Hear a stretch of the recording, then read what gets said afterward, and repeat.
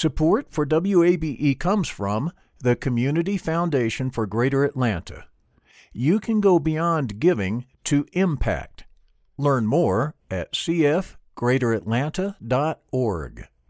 I'm Earlonne Woods. I'm Nigel Poor. We're the hosts and creators of Ear Hustle from PRX's Radiotopia. Ear Hustle is a show about life inside prison, but it's not your typical prison podcast. In this next season, we've got stories about the objects people keep inside their prison cells, about residents in a women's prison who say they want to stay there, and the most beautiful prison garden. Earlonne, I will never forget it. Ear Hustle. Stories about life on the inside, told by those who live it. Find Ear Hustle wherever you get your podcasts.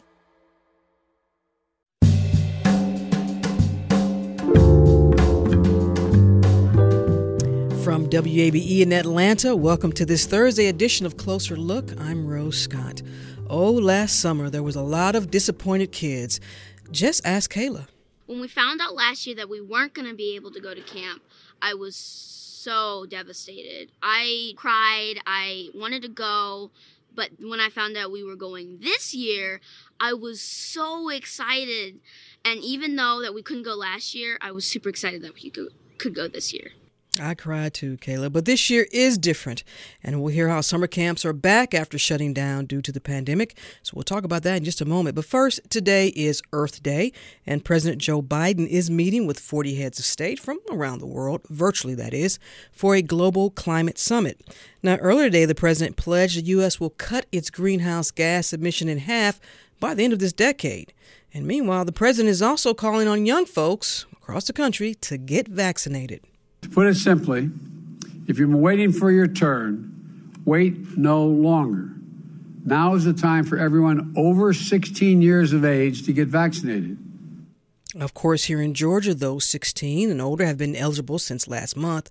Still, Georgia continues to lag behind most every other state when it comes to administering COVID-19 vaccines.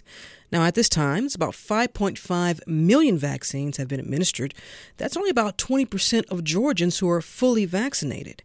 Meanwhile, the total number of cases confirmed since last year now stands at 871,460. 17,217 Georgians have lost their life due to the coronavirus. And the total number of hospitalizations, well, it's now at 60,788. And the rate of new U.S. unemployment claims has hit a significant mark since last year.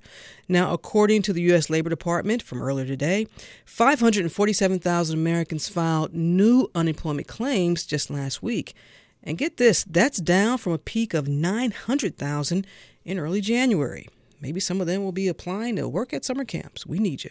Now, coming up in just a moment, we'll talk about that. My conversation with Tom Rosenberg, President and CEO of the American Camp Association, is up next. Support for WABE comes from the Community Foundation for Greater Atlanta. If you love Atlanta, you can invest in the big picture. Learn more at cfgreateratlanta.org. And Closer Look continues now here on 90.1 WABE. This is Atlanta's Choice for NPR. I'm Rose Scott. If you spent summer at what we call sleepaway or day camp, chances are you had a favorite activity. Maybe it was hiking, camping, fishing, arts and craft. For me, it was all of the above and playing basketball, which sometimes I wasn't supposed to be on the court, but hey, it's me. But we also know how summer camp is much more than just fun and games, right? Now, experts with the American Camp Association say children who get the chance to go to camp develop social skills like leadership, communication, and resourcefulness. And for many campers, it can be a rare opportunity to learn and explore nature.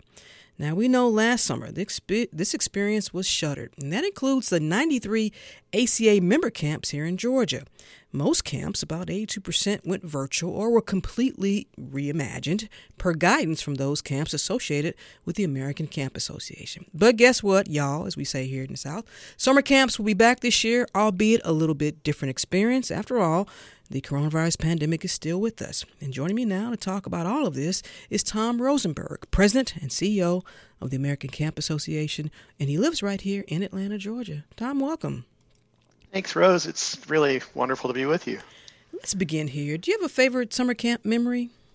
Oh man, just being out in the woods is probably my most present memory. But I loved archery personally. Mm-hmm. But and also just being with my friends out in the sunshine, away from my parents, frankly, and enjoying lots of new experiences. That's what it's all about. And so when you go back to last year and when you realized that, you know what, we're going to have to some of our camps are going to have to shutter. Obviously, we're in a pandemic. What was that moment like for you? What were your emotions? Oh, it was heartbreaking for millions. 26 million children across the United States attend day and overnight camp each summer in a typical year. That's 1/3 of all school-age children. It really ought to be every single school-age child in this country, and that's what I'm working for. But it was heartbreaking. So we're excited this summer to offer kids a chance to get back outside and learn in the sunshine. How many member camps are there in the ACA? Well, there are probably member camps over 3,100 across the United States, but actually there are over 15,000 camps in total that we serve, whether they're a member or not a member, or whether they're accredited or not accredited. We do our best to elevate all camps for all kids. I imagine then you all heard a lot of feedback. I imagine this was devastating for those camps to either have to not be able to welcome kids back for, sleepaway or overnight, or just even having to shift and try to come up with some activities for kids. Yeah, we scrambled to work with experts to define how day camps and overnight camps could function well in COVID-19. We also commissioned a lot of research from independent sources around what are the best practices for day camps and overnight camps that are most effective in keeping kids healthy and having fun at camp. And so this summer, 21, we have all this research that is now informing the camp experience, and that research shows that camps can operate safely this summer as long as they follow the best practices from last summer. And this is things like being diligent and consistent about wearing face masks for campers and staff, keeping kids in small groups, and practicing physical distancing between those groups, and a number of other layers that we like to call the Swiss cheese method of COVID virus defense. So, Tom, you're telling me that the campers and staff will be wearing masks the entire time that they're all around each other? Well, certainly the guidelines typically call for kids to be wearing masks when they're out. So what you're going to see at camp this summer is kids are going to be organized in small groups. These are their cohorts every day, same group, same staff. And when they're inside that cohort and they're physically distanced from other cohorts, they don't necessarily, depending on the state, they may not have to wear their masks at all times. Some states may require them to wear them at all time. It's going to vary state to state. But when they're not physically distanced from the other groups, they must have their masks on at all times, typically. So you all have some broad guidelines for the camps, but you also are leaving it up to them based on whatever the guideline is in their state, because some states have lifted the mask mandate, and others still have some other type of restriction. So it's sort of a hybrid. Camps can operate based on your guidelines and also the guidelines of the public health department in their state. So our guidelines really support the Centers for Disease Control guidance that's published each year for day camps and overnight camps. And that guidance for 2021 will be out shortly. We had a webinar at the CDC this week for camp directors and city and county health officers, and I know that they're publishing that guidance very soon. State camps are regulated at the state level across the United States. So every state regulates camp just a little bit different. And so, for example, parents who are looking for camps for their kids should know that finding an accredited American Camp Association camp is the only way to know in all 50 states that a camp is meeting the foundational standards of the field. But so essentially what camp directors are doing from state to state is they have to follow their state Department of Health guidance, and they also need to follow the Centers for Disease Control. And sometimes those don't match up entirely, but in general, the layers of protection that are found by research, consistent research, numerous studies that have been conducted over this year, where kids are going to be asked to wear face masks. That has been found to be a fundamental practice. They're going to be organizing these small groups, and those small groups will be physically distanced from each other. So that way, if for some reason pre-screening and surveillance reveals that one of those campers or staff members is symptomatic, that cohort can be isolated from the rest of camp, and camp can continue. But participating in camp this summer, whether it's day camp or overnight camp, is really about a social contract between parents, the kids themselves, and the camp leadership and the camp staff. Mm-hmm. If you're going to day camp each day, you're going to be, you're going to want to make sure that you have some behavior change in your family to make sure that you and your family are not taking any unnecessary risks before you go to camp the next day mm-hmm. at day camp. Or if you're going to overnight camp, before you enter that bubble and you're there for a week or 2 or 3, you're going to do some pre-screening. You're going to do some, maybe you might be asked to do a pre-camp COVID test. Mm-hmm.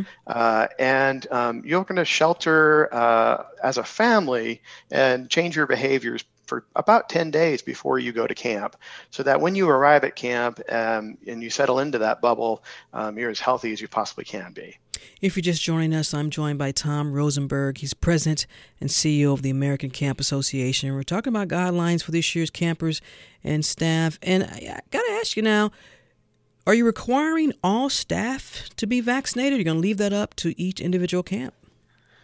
So we strongly encourage camps and camp staff to encourage vaccination of all their staff members. As you heard on the program you were just running on NPR, it's a different kind of legal matter with staff members. Mm-hmm. I know that many schools are starting to require vaccination, and I would not be surprised to have camps strongly encouraging, if not requiring, vaccination of their participants, but employees sometimes can be a different legal matter. The greater the percentage of participants and staff members at camp that are vaccinated, the healthier that community is. Traditionally, when we think of summer camp staff, and I should know, and you should know, we think of teens and young adults. But that's also the population group that many public health officials have been concerned about with the latest in the spike in new coronavirus cases. How concerning is that for you? Certainly, with the new spike in cases and the variants, there are reasons to be concerned. But I'm very comforted by the research that has been conducted over this past year that really is demonstrating these layers of protection, starting with masking and cohorting or grouping them in small groups, teaching the kids hand hygiene and cough etiquette, basically adapting the camp program very carefully to where it meets COVID protocols, a number of different layers of protection. If you take each of those layers by themselves, they're not perfect. They're mm-hmm. limited. They have limitations. But if you apply them one on top of another, if you stack them up, altogether, they are a formidable way to mitigate the transmission of the virus. And we've seen over numerous studies that day and overnight camps can provide kids with a safe and healthy summer experience, a learning experience.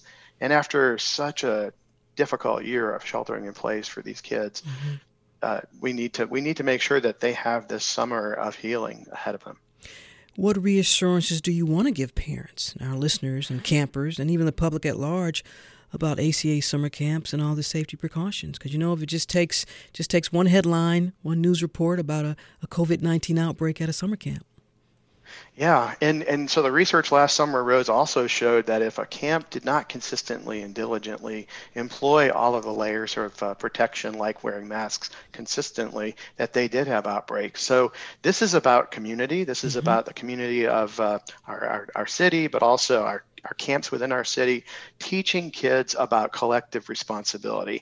The layers of protection, some of those are like collective. So, for example, making sure that the activities have been adapted to COVID, or making sure that all the processes of screening and pre-screening and sheltering in place before the camp experience all take place. Part of it's about personal responsibility, where parents and their kids are undertaking behavior changes before they go to camp to make sure that they are being as safe as possible, and that when they arrive at camp, that they follow the protocols, that they are wearing masks when appropriate. And so collectively, kids are learning at camp this summer to be a community, to lean into working together so that everyone can have fun at camp. be out there in the sunshine with their BFFs, playing basketball, taking hikes in the woods. But the only way we can do that is if we work together. You know, we started this conversation. We talked about how disappointing it was for last summer. So we'll end the conversation. How excited are you, Tom, for millions of campers this summer? I am so excited. Kids have been so isolated, so anxious, and so disconnected. I know the pandemic has robbed all of us of so much, but I would say the kids have been robbed most of all. There's been so much discussion about our kids' very real academic losses over this disrupted school year, but I'd argue, and you started to mention it earlier, that not nearly enough has been said about their social and emotional losses, right? So this summer, an immersive and joyous summer camp experience and other summer learning programs can help them rebuild.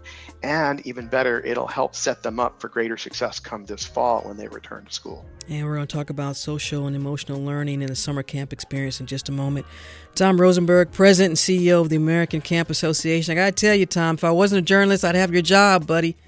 Let's go out and play at Camp Rose. I think teaching a podcast class maybe would be really just the right thing right now. I got to tell you, my heart is with Sherwood Forest Camp. But you tell me right here in Georgia, if there's a camp that needs me, I'll be there. Did you go to Sherwood Forest? That's the next segment coming up. You should hang around and listen to it. Mary Rogers. You got Mary Rogers? Is my former camp director. Oh, this is a great surprise. Yes, so hang out if you want to, or just listen. I will. I'll be here. We're back in a Good moment. Friend. Thanks a lot, Tom. Okay.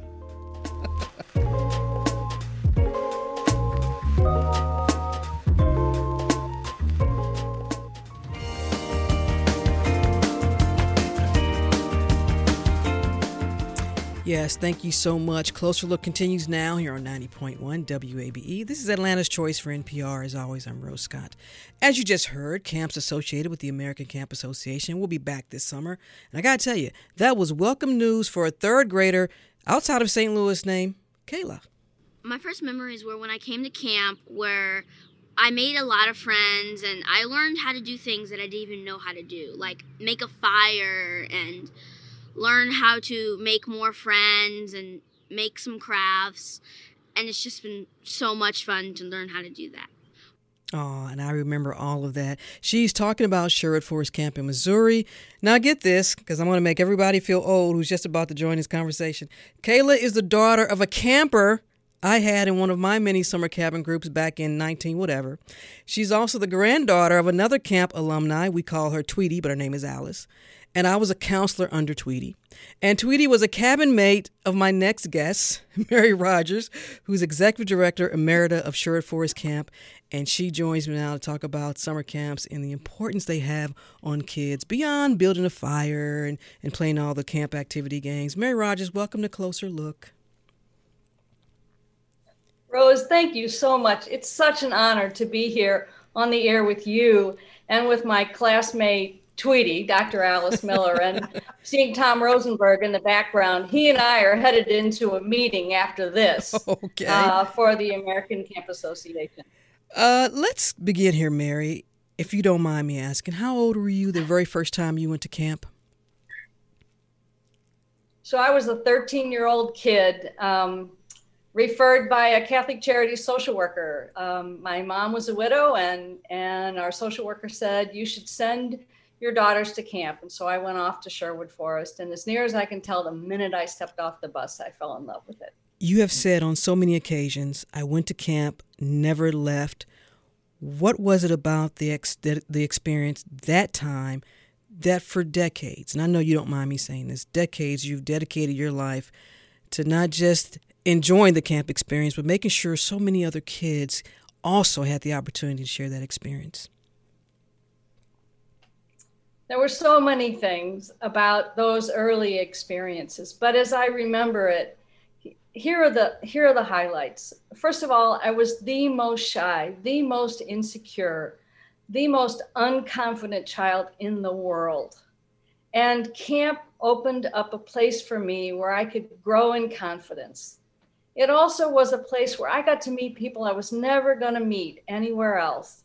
I got to do things I was never going to do anywhere else. And I discovered pretty early on that those So I think all of us who participated in camp know this. There are times in camp when it's hard. It's uncomfortable. You don't know people. You're trying new things. Sometimes you fail. And you know what? It's the best place in the world to do all of those things because there's such incredible support. And it's anchored by so much fun and so much enjoyment, so much meeting new friends and then keeping those friends. So I learned all of that stuff. And I learned how to grow into what I considered to be my best self. I always feel like I'm my best self when I'm at camp. And so I was a camper for 2 years, and then Alice Miller, Tweety, and I met when we were in the leadership training program after our freshman year in high school, spent 2 years in the leadership training program, and then joined the summer staff. And like so many young people, including yourself, Rose Holmes, Rose Scott, when we enter that opportunity to be a young staff member, one of the most common phrases I heard from those young people, and I myself might have said, I don't remember it, but I might have said, when asked, why do I want to be a camp counselor? Because I got so much from my camp counselors. Now I want to be able to give that to somebody else. And I got to do that. I got to ask Dr. Alice Miller Tweety, because I was a counselor in your village. I think I was, 14, 15? How'd I do? 16. 16. How'd I do, Tweety? You did fine. Yes, it was good. Mary talked about social, emotional learning. Both of you are educators in a sense, too. Can you reflect or connect, and then Mary, I'll let you chime in, too, connect for our listeners about the social and emotional learning for kids in summer camps? And Dr. Miller, I'll start with you. Thank you. First of all, we are so proud of you. I tell you, Rose, you have done you're just awesome. We are so proud of you. It is extremely important, and it will really be extremely important for our kids and our campers this summer, because of, as Tom mentioned, that connection that they have missed for over a year. I mean, I even remember the kids doing birthday parades here this summer, this fall and so forth, and they were just excited to see each other from a distance. So you can imagine what they'll be like when they see each other actually, where they can, be in a cabin group together. And as Mary said, you form, even my granddaughter has several girls in her Girl Scout troop that go, and they have formed such a great bond by being at camp. And even other people, I mean, it's just been great for them. Mary, let's talk about the staff, because as I asked Tom earlier, this is new waters for everybody, but talk about what staff get out of the camp experience too, and working with some of the kids that come in, because as you know, in St. Louis particularly, because there are a lot of kids from inner city St. Louis coming to camp for the first time. My family took us to Lake Ozarks and all that, but I had so many cabin mates who had never heard a whippoorwill, who had never heard a bullfrog at night. And then you also had some counselors who were like, what's that? Because it was a learning experience for them as well. It's true. Rose, I think one of the greatest joys that I've had the experience of in being a camp director was watching these young people. First of all, finding them. And I so often found young people who wanted to do the work of being a camp counselor and didn't know how to do it because they'd never done it before. And it's a powerful, formative time in development, young adult development. And most of our young staff are, now they're high school graduates and they're in college, or they're just barely out of college, and they're still developing. And so the experiences at camp provide this really strong foundation for them in their own growth and their own learning, because like the kids, they're learning, but they're learning at a step ahead of the kids. Mm-hmm. And so in a way, it becomes almost like a feedback loop where counselors are learning how to be camp counselors, and kids are learning how to do all the things that they get to do at camp. Mary, and I asked Tom this, what concerns do you have? I mean, it sounds like there's going to be all types of precautions. And listen, you can never be more than 100%. Maybe you can be 200%. What concerns do you have, considering that, particularly for a camp like Sherwood Forest Camp, so many of the campers are coming from these vulnerable communities that have been hit the hardest by the coronavirus. So what concerns, or what is your hope that for all these campers, that they have an experience that they can enjoy and just get away from just everything associated with the pandemic, at least for just a week or 2 weeks or 3 weeks? So, of course, we have concerns. But as Tom was talking, because I got to listen to that piece of your interview, as Tom was talking about layering on these different protections, this is the best way that we can do all that we can do to safeguard the health and the safety of our campers. It's paramount in the work that camp professionals do. But one of the things that I think is important to know is that it's our young staff who are going to be helping to create the environment where campers are going to be in compliance with that, and staff are going to be in compliance with that. And it's those young staff who are going to have this opportunity to set the culture for how this happens in camp. So, of course, we who are camp professionals, we who are members of the American Camp Association, we who are committed to the camp experience for young people want this to go well. We want to get as many of these protections in place. But like Tom, like my colleague, Dr. Alice Miller, Tweedy, has said, this is so important for kids to be able to get back to this environment. Because I think that in this very challenging time in their lives, when they get to do this and they get to learn how to do this and they get to learn how to do this with one another in a supportive and caring community, we are building their resilience muscles, because that's what this has challenged. It's challenged kids' resilience. I don't think they're not resilient. I think that they're learning how to be resilient. And I think that the pandemic and all that it has pushed at kids, which has been so challenging for them, can also be this place where they learn, this is really hard and I can do it.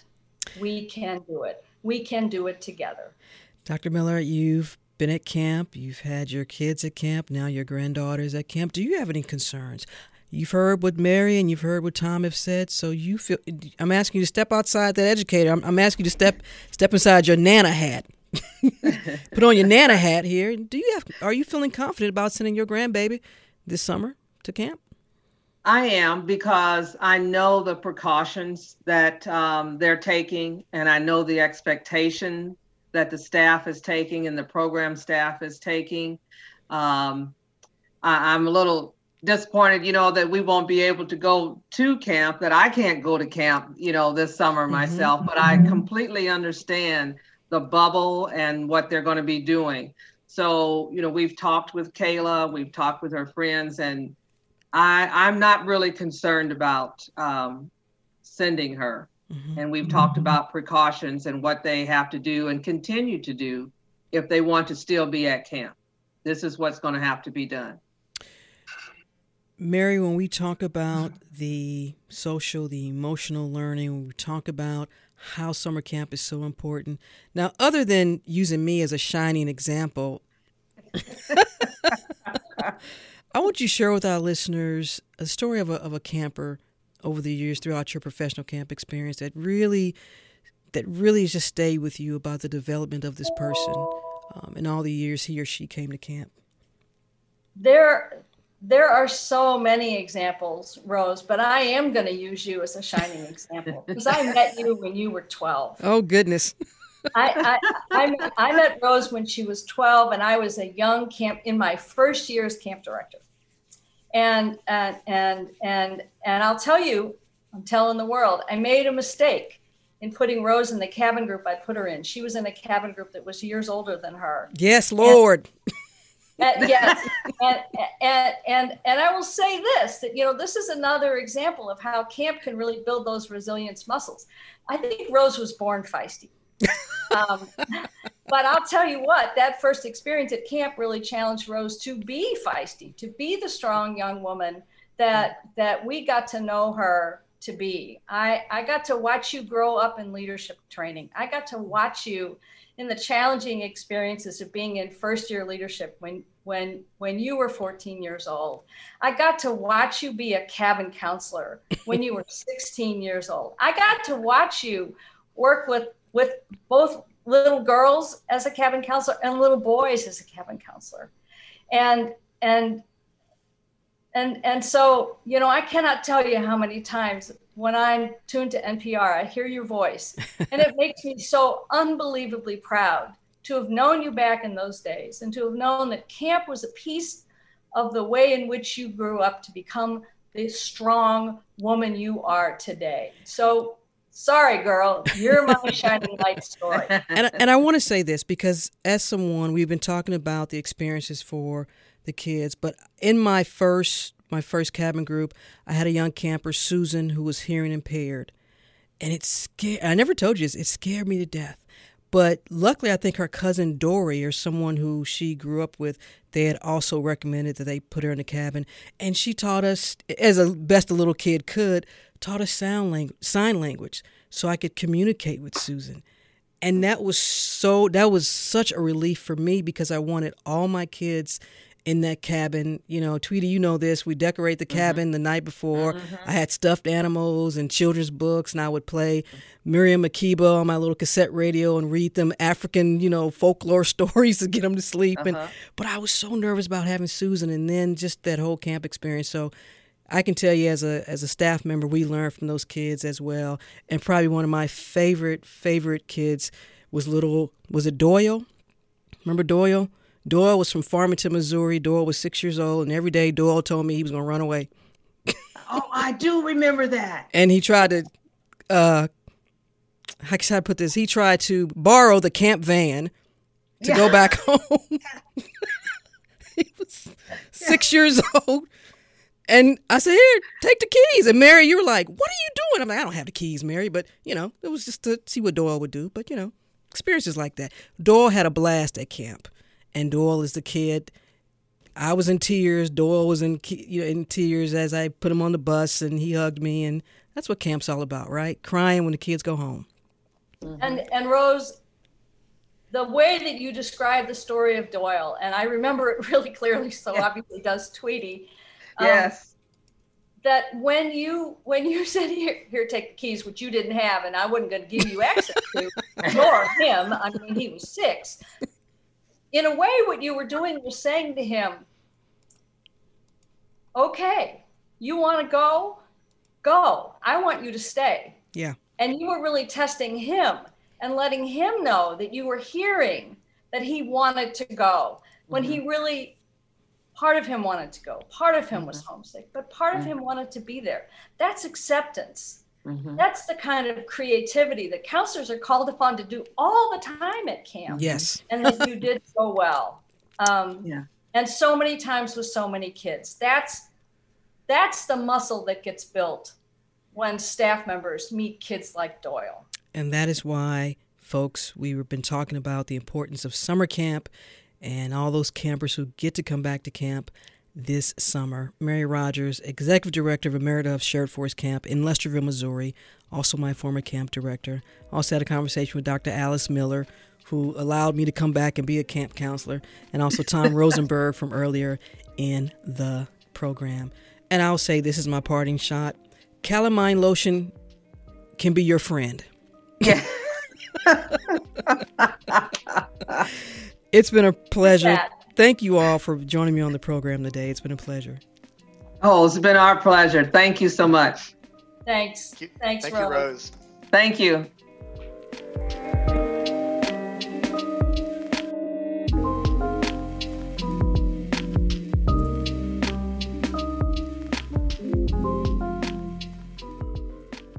That is it for this edition of Closer Look, which is produced by Grace Walker and LaShawn Hudson. Our engineer is Kevin Rinker. And if you missed any of today's show, you can find the entire program online at wabe.org/closerlook. And that's also where you can donate as well.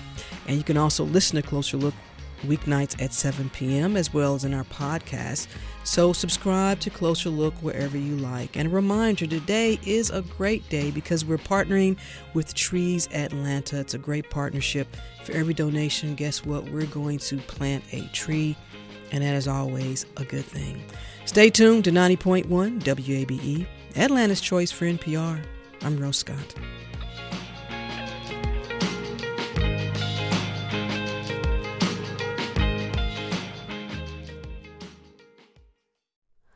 Hi, it's Terry Gross, the host of Fresh Air. We bring you in-depth, long-form interviews with actors, directors, musicians, authors, journalists, and more. Listen to our Peabody Award-winning Fresh Air podcast from WHYY and NPR. Local, state, national politics. WABE and NPR have the coverage you need. I'm Jim Burris, host of WABE's All Things Considered. Whether it's on the air at 90.1, streaming online, or connecting through our mobile app, WABE keeps you on top of election 2024 in what's sure to be a pivotal year in politics. And for candidates and ballot information, visit our election hub at wabe.org/election 2024.